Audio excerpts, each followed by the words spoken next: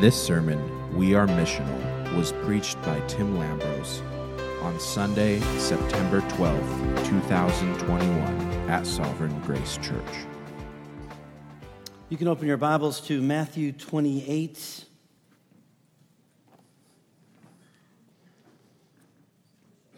The first of the four Gospels, if you're new to reading the Bible.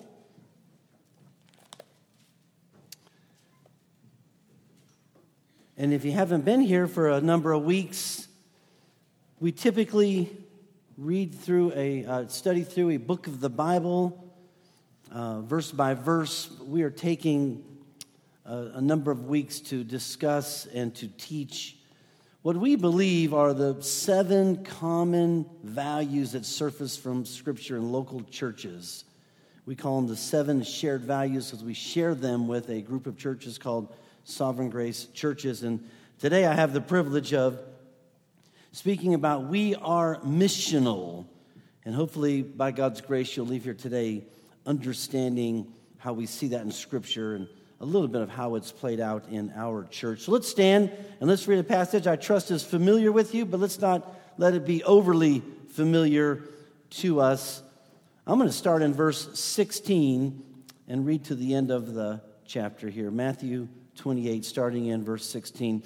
Now the 11 disciples went to Galilee, to the mountain to which Jesus had directed them.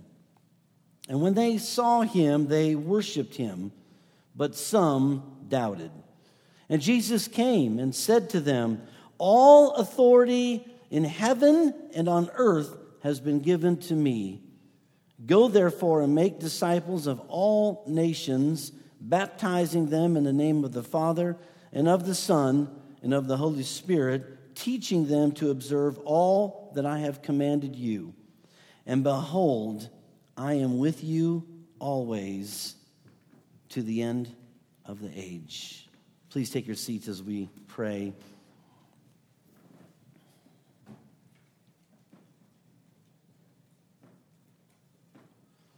Lord, once again, we thank you that as you have called us, saved us, caused us to be born again, reconciled us to you, you have not left us then alone to be determiners of what we do, entrepreneurs trying to figure things out. Lord, you have given us a mission. My prayer today, Lord, is that you would help us deepen that conviction from your word, I pray in Jesus' name, amen. Well, most of you know the Lambros family had the privilege of being with a small group of families and starting this church, planting this church, we like to use. And like any family, that's going to put some challenges into the fabric of your family. Our kids were, when we had our first public service, Easter of 2000, our kids were 8 to 18. And those can be some difficult years, as many parents are saying amen right now, even though they're not nodding their heads. But, we discovered something that I'm sure a lot of smart people already knew, but we discovered it experientially. It wasn't in the game plan for parenting. It wasn't in any book that we read or some strategic, intentional plan. But we discovered a simple principle that when you take on something way bigger than yourself, there's a lot of petty things that tend to go by the highway that just tend to be put off.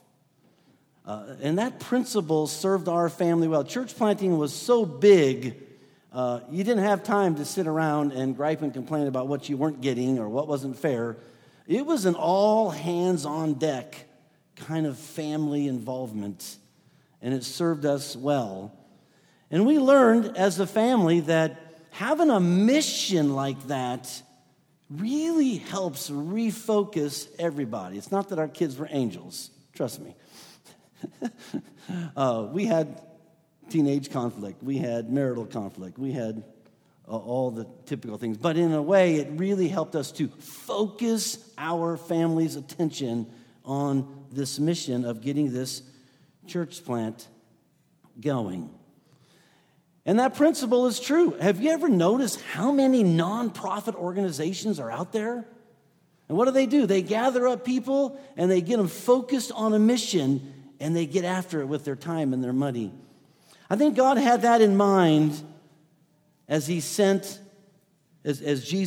sent these remaining 11 out. They would eventually add a 12th one. And I think that this mission is meant to inspire us similarly. That's the effect that I have been praying, and I know that's the effect that it had on these 11 disciples. I want to read to you a paragraph from our website that explains in brief what we mean when we say we are missional. Our gospel centrality entails us not only treasure the gospel personally, but sharing it passionately. The risen Christ commissioned his church to make disciples of all nations. We believe that commission falls to us and to all believers, and that is fulfilled in a primary way through church planting, whereby the gospel is proclaimed and converts are formed into communities of disciples. We are eager to pursue this mission, relying fully on the Holy Spirit to see the gospel proclaimed and churches planted throughout the world, that God may be glorified among every tribe, language, people, and nation. We'll look at Matthew 28 here, and we'll add some other perspectives from Scripture. But here's what we're going to learn today. Very simple. Those whom God saves, God sends. Those whom God saves, God sends. And put your finger back in Matthew 28. My first point is called to go. Clearly, we can take that from Scripture here. Matthew ends this fantastic gospel with this commissioning scene. The disciples are with Jesus, the risen Jesus. They've worshiped him as he shows up. And then Jesus makes this astounding statement. You've got to be in this room and just picture what's going on. Just a few days ago, in language we would use today, these 11 were a bunch of scaredy cats. They scattered. And now Jesus says this, verse 18, all authority in heaven and on earth has been given to me. Go. That must have hit them like a ton of bricks. So why is this important? Why is this something that should inspire us to mission? Well, it starts with Jesus, the one who has been given all authority in heaven and in earth, was the one sent by God the Father. He's the one who submitted to the will of the Father. And as we heard at communion, he lived a perfect life. He died a bloody death. He was unjustly put to death. But that was part of a much larger, grander mission that started in Genesis 3. God has always been the mission God. He's always on a mission. God always has had a plan to reconcile sinners, stray people, people that have rebelled against him to himself. You can't read the Old Testament without constantly hearing the refrain, and I will be your God, and you will be my people. That has been his plan all along. And Jesus, being a sent man, was part of this grand design, this grand mission. God in the Bible is a God of mission. It's important to start there because when we talk about our mission, it doesn't start with us. It's not like Tim and Derek are a brain trust with these amazing ideas. We are part of a much bigger, grander mission. We simply get to participate. Listen to Jesus in John chapter 12, verse 49, and you get a picture of the parts he played. For I have not spoken on my own authority. This is Jesus, equal in the Godhead, saying, I have not spoken on my own authority, but the Father who sent me has himself given me a commandment, what to say and what to speak. And I know that this commandment is eternal life. What I say, therefore, I say as the Father has told me. A perfect illustration of Jesus, the Son of God, submitting to this grander, most amazing, most noble mission. So when Jesus says, all authority in heaven and on earth has been given to me, that's not a role he played before. He was submitted to the Father. God is on mission to reconcile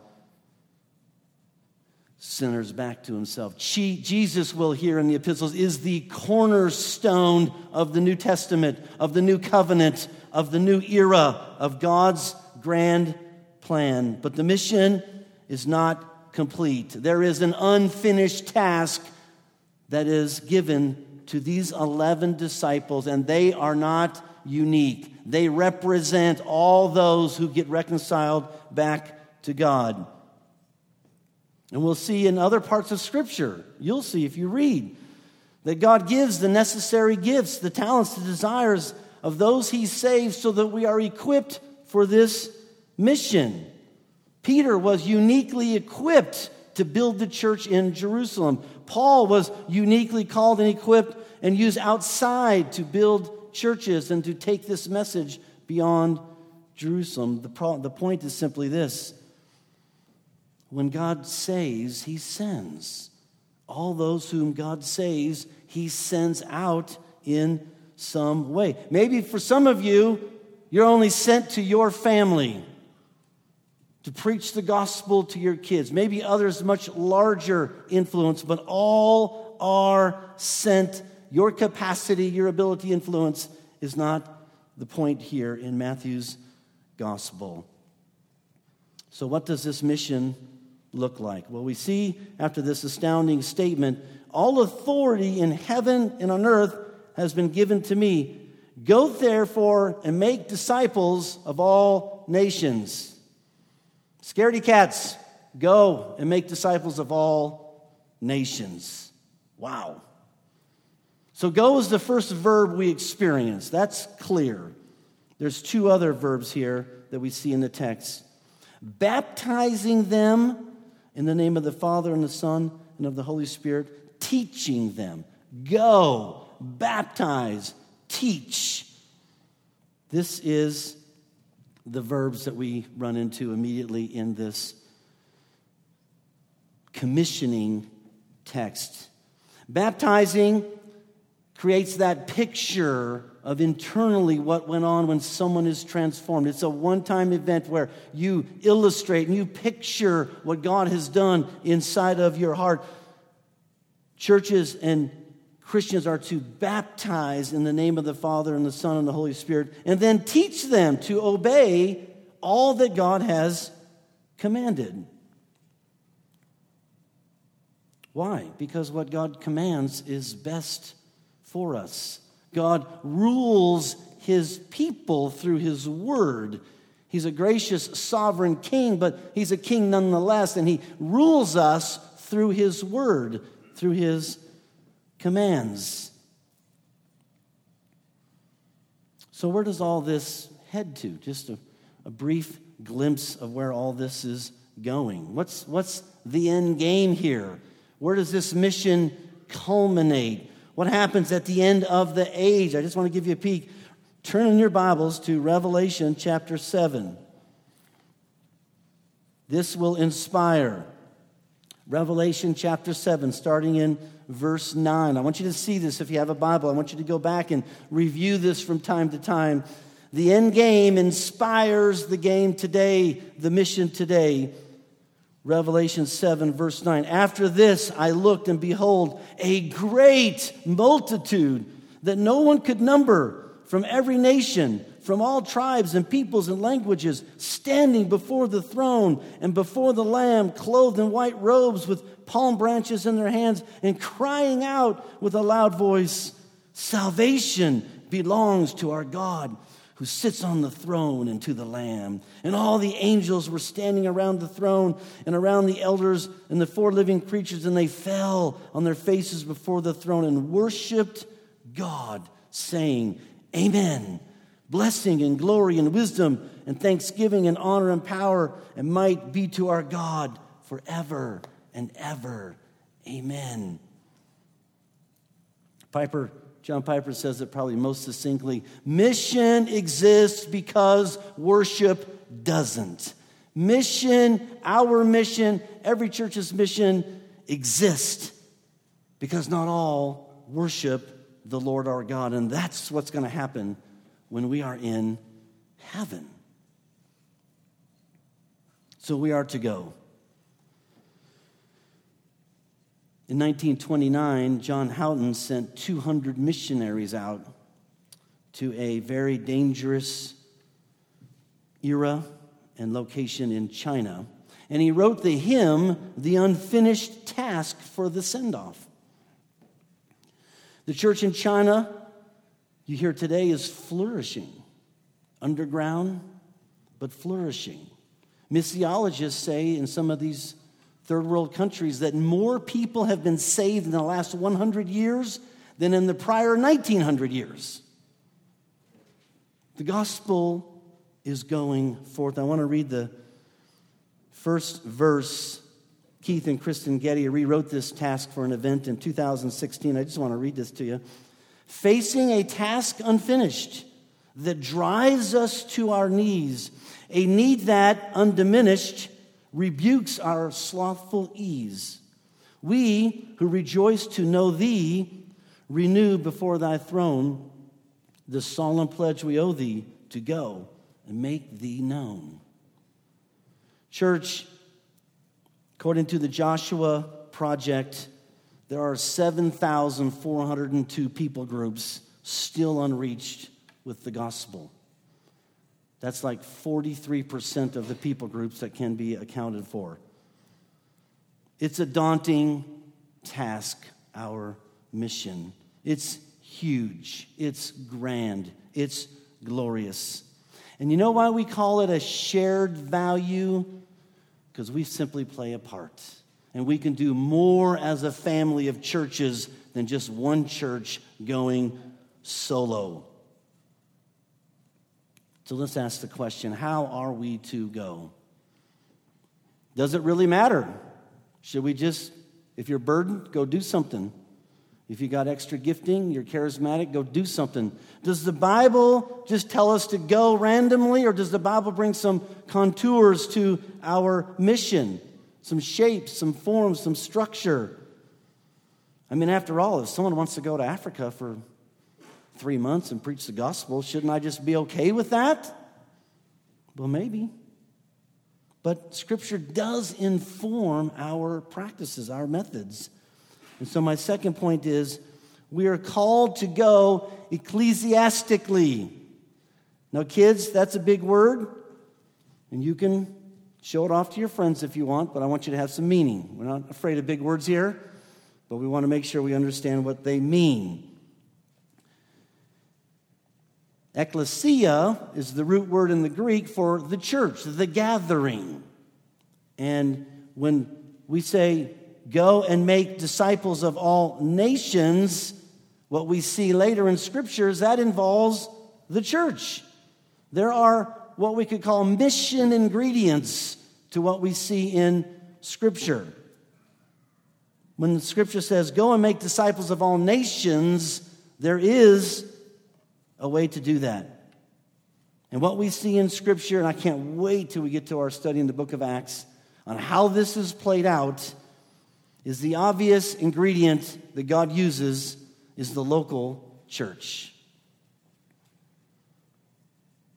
Eckhard Schnabel, he certainly probably was teased in grade school, wrote an outstanding book on early Christian mission, and he has this to say: the directive to make disciples demonstrates the ecclesiological dimension of the mission of the 12.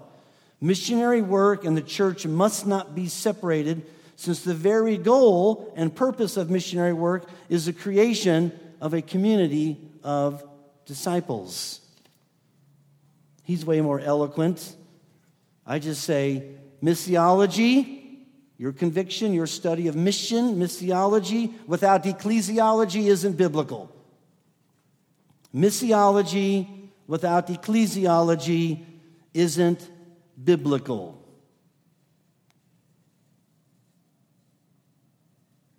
We see in the Great Commission that God calls us to go to all nations. That's the scope. That's the grandness of it all. And this mission is going to go on till the end of this age, we see in this text. So let's think about that. Our mission is to target all nations. That's too much for one person. God's plan involves creating local testimonies, local communities that bear witness to the transforming power of Jesus Christ. And that's really been God's plan all along. How did he start with Israel? He went to some guy that was wandering around, nomadic, barren, going nowhere. His name was Abram. And in Genesis 12, actually I want to read that to you. In Genesis 12, way back before the first people of God were formed, he says this.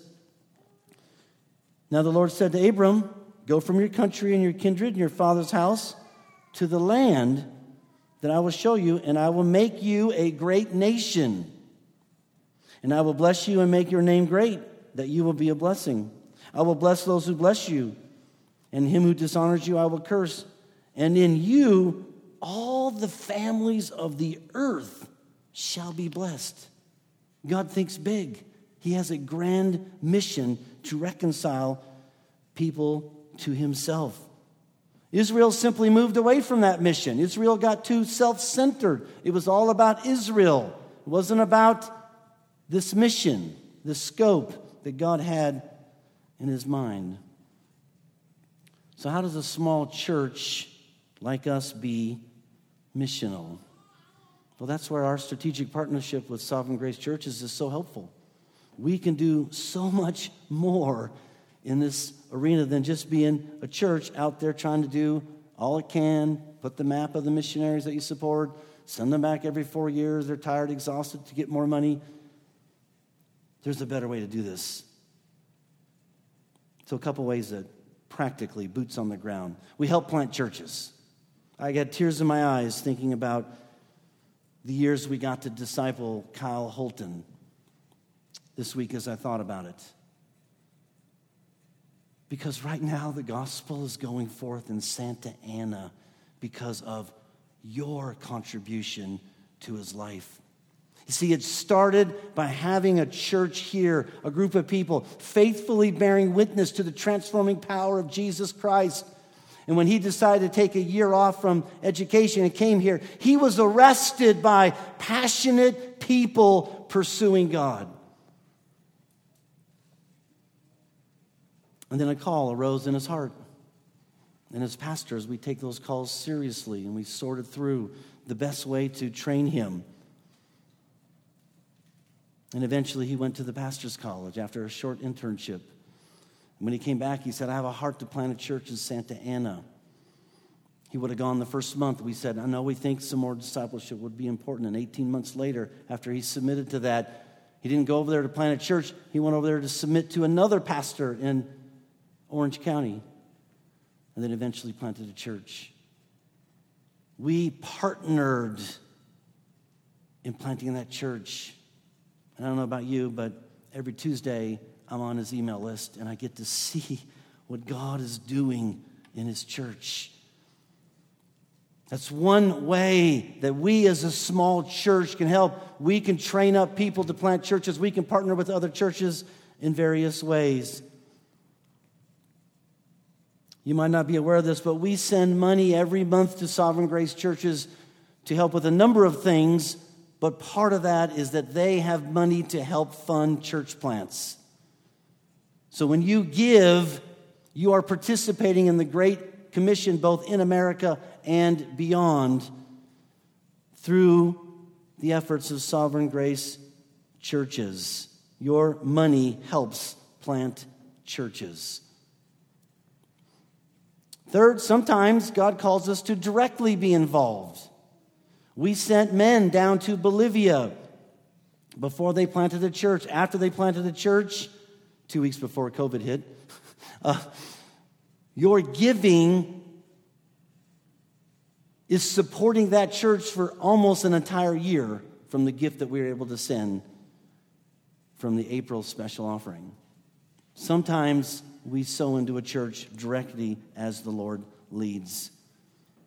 And the final piece, hopefully you do this, we pray.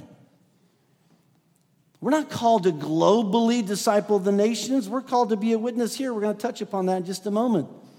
But we can pray and we can give globally while we're acting locally. I want to encourage all of you to get on the Emerging Nations once a month email list. I love getting this. One, it just keeps my mind beyond here.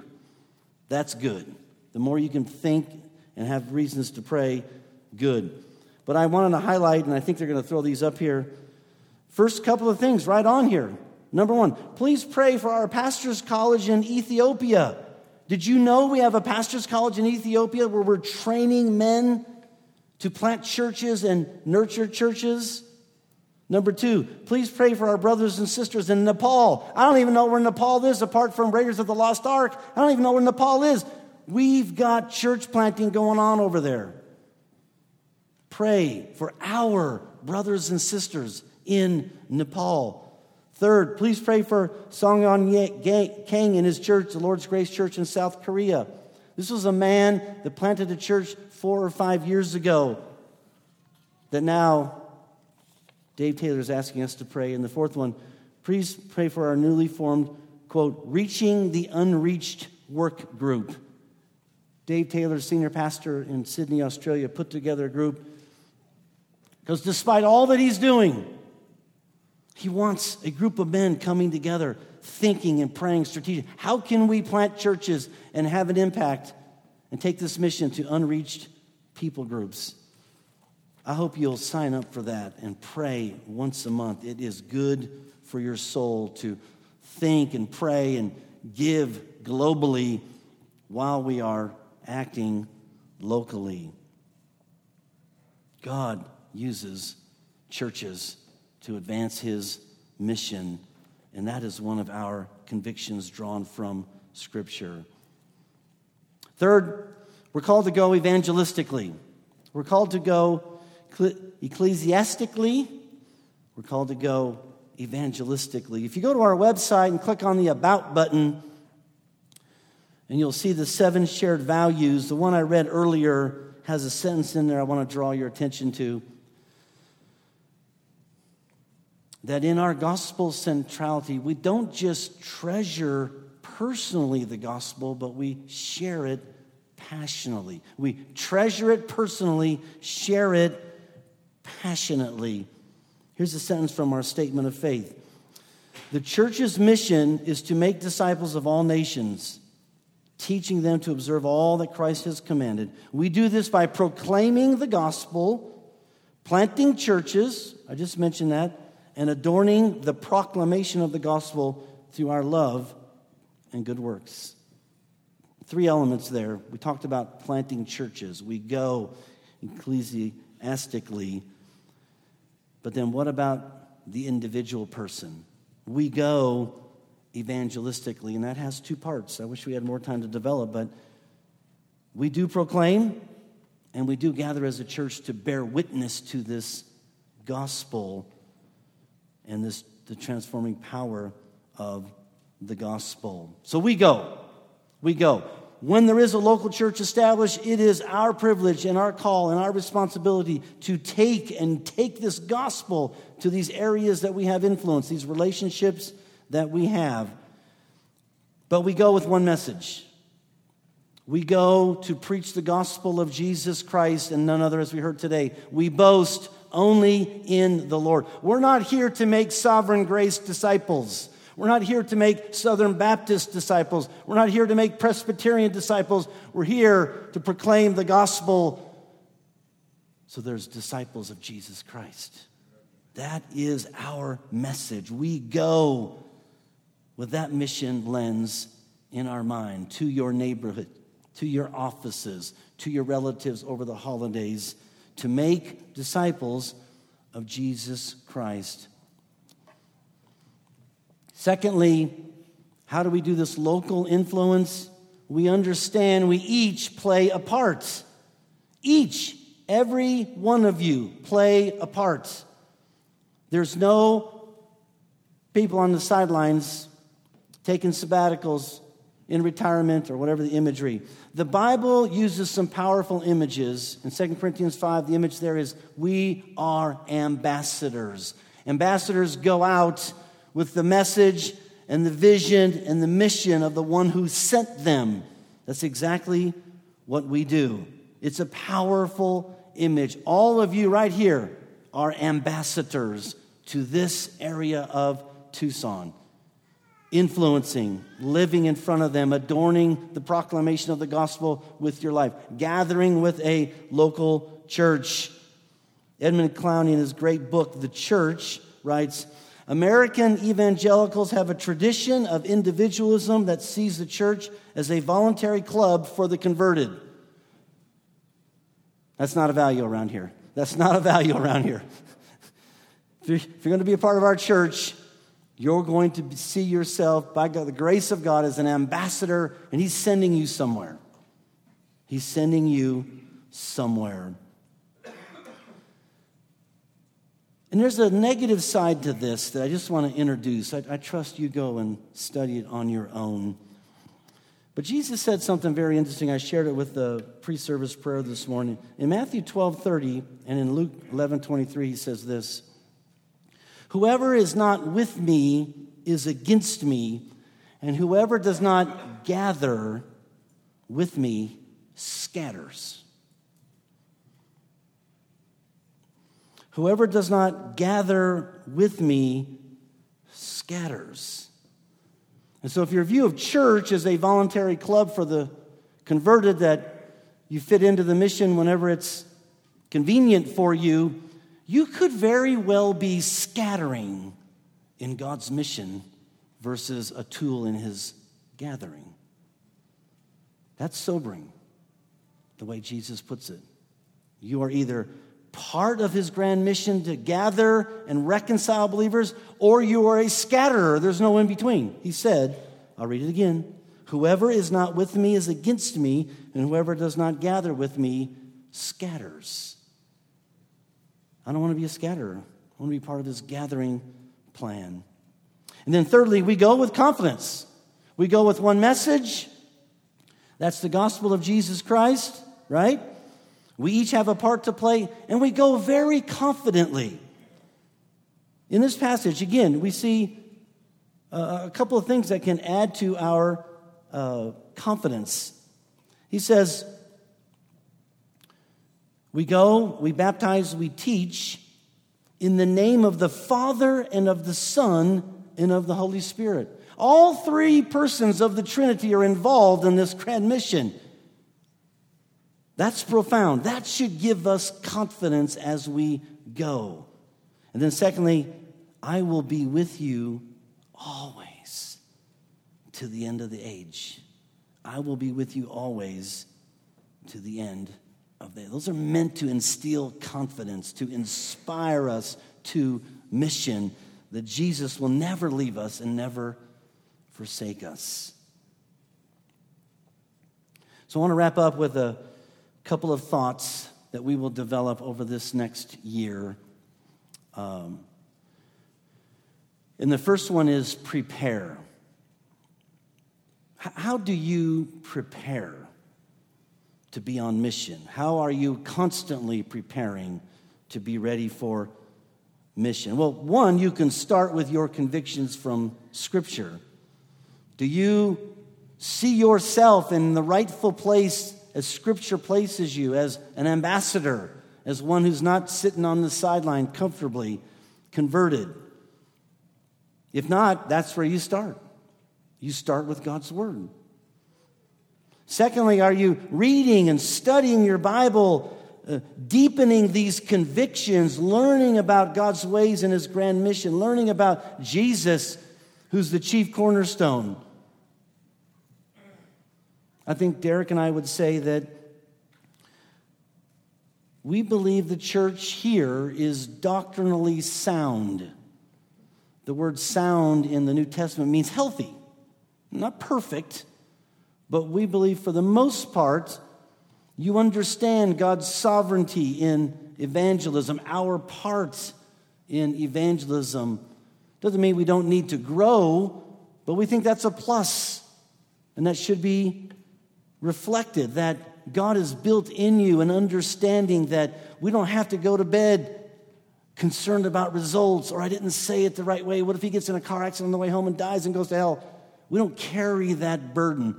God carries that burden. I don't have shoulders to carry that kind of burden. I'm a privileged participant. I am an ambassador. I get to go out with great joy to proclaim this gospel. So I want to prepare in a way that builds that picture that we see emerge from Scripture. How are you preparing? If you need some books to get into, your pastors are more than willing. This quarter's book is Evangelism and the Sovereignty of God. That's always the best first book to read. I think the second best book to read is Metzger's book, but we can give you books to read if you want to grow in this preparation arena. Secondly, positioning. How are you actively positioning yourself in this church and personally with relationships? Have you even examined how you build relationships with unbelievers? Do you even have any unbeliever relationships? I had one of those moments that you just never know when it's going to happen, and a lawyer at our firm was down, and he got word that his father had passed away, and I'd been trying to just gently build a relationship with him over the year that I've known him, and you just never know when this is going to happen. He comes in, he's leaving some materials, he's got to race back to the Phoenix area, and we find out that his father abruptly died. And when he got done leaving instructions, I said, "Hey, Kent, can we just take a moment and pray for you?" And thank God Chris is in our office, because I know I could walk in and interrupt whatever he's doing, he would let us pray. And I wanted a little privacy. And our assistant followed us in there. And the four of us prayed just briefly for this man in his time of need. And when we got done, he hugged me and he thanked us for praying for him. I believe God positioned me for that moment. Who knows where it'll go? But how are you positioning yourself relationally? How are you positioning yourself in this church? We'll talk about that in the coming weeks and months. And then we prepare, we position, but we proclaim. I'll tell you right now, I don't like this statement. Preach the gospel always, use words when necessary. Now, there's a shred of truth there. It speaks to our bearing witness to Jesus Christ. But you can't read the New Testament and come away without proclaiming the gospel. Paul said, "Woe is me if I don't preach the gospel." He didn't say, "Woe is me if I don't live as a good witness." There is a place for us to learn how to proclaim the gospel. You build a relationship with a neighbor for years, and then an event happens, and they say, "Tell me about your faith. Would you be ready?" We proclaim the gospel. I think our senior pastor is an outstanding example, giving us every Sunday from the passage of Scripture, sometimes the same words, a different way to preach this glorious gospel.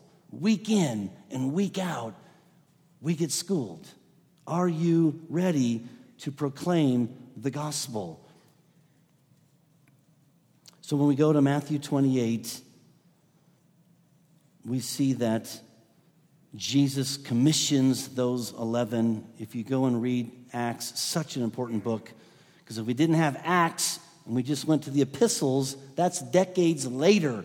In the book of Acts, you see God saving people and building local churches that influence that area. And yet there's still a grand plan to save the world through church planting abroad.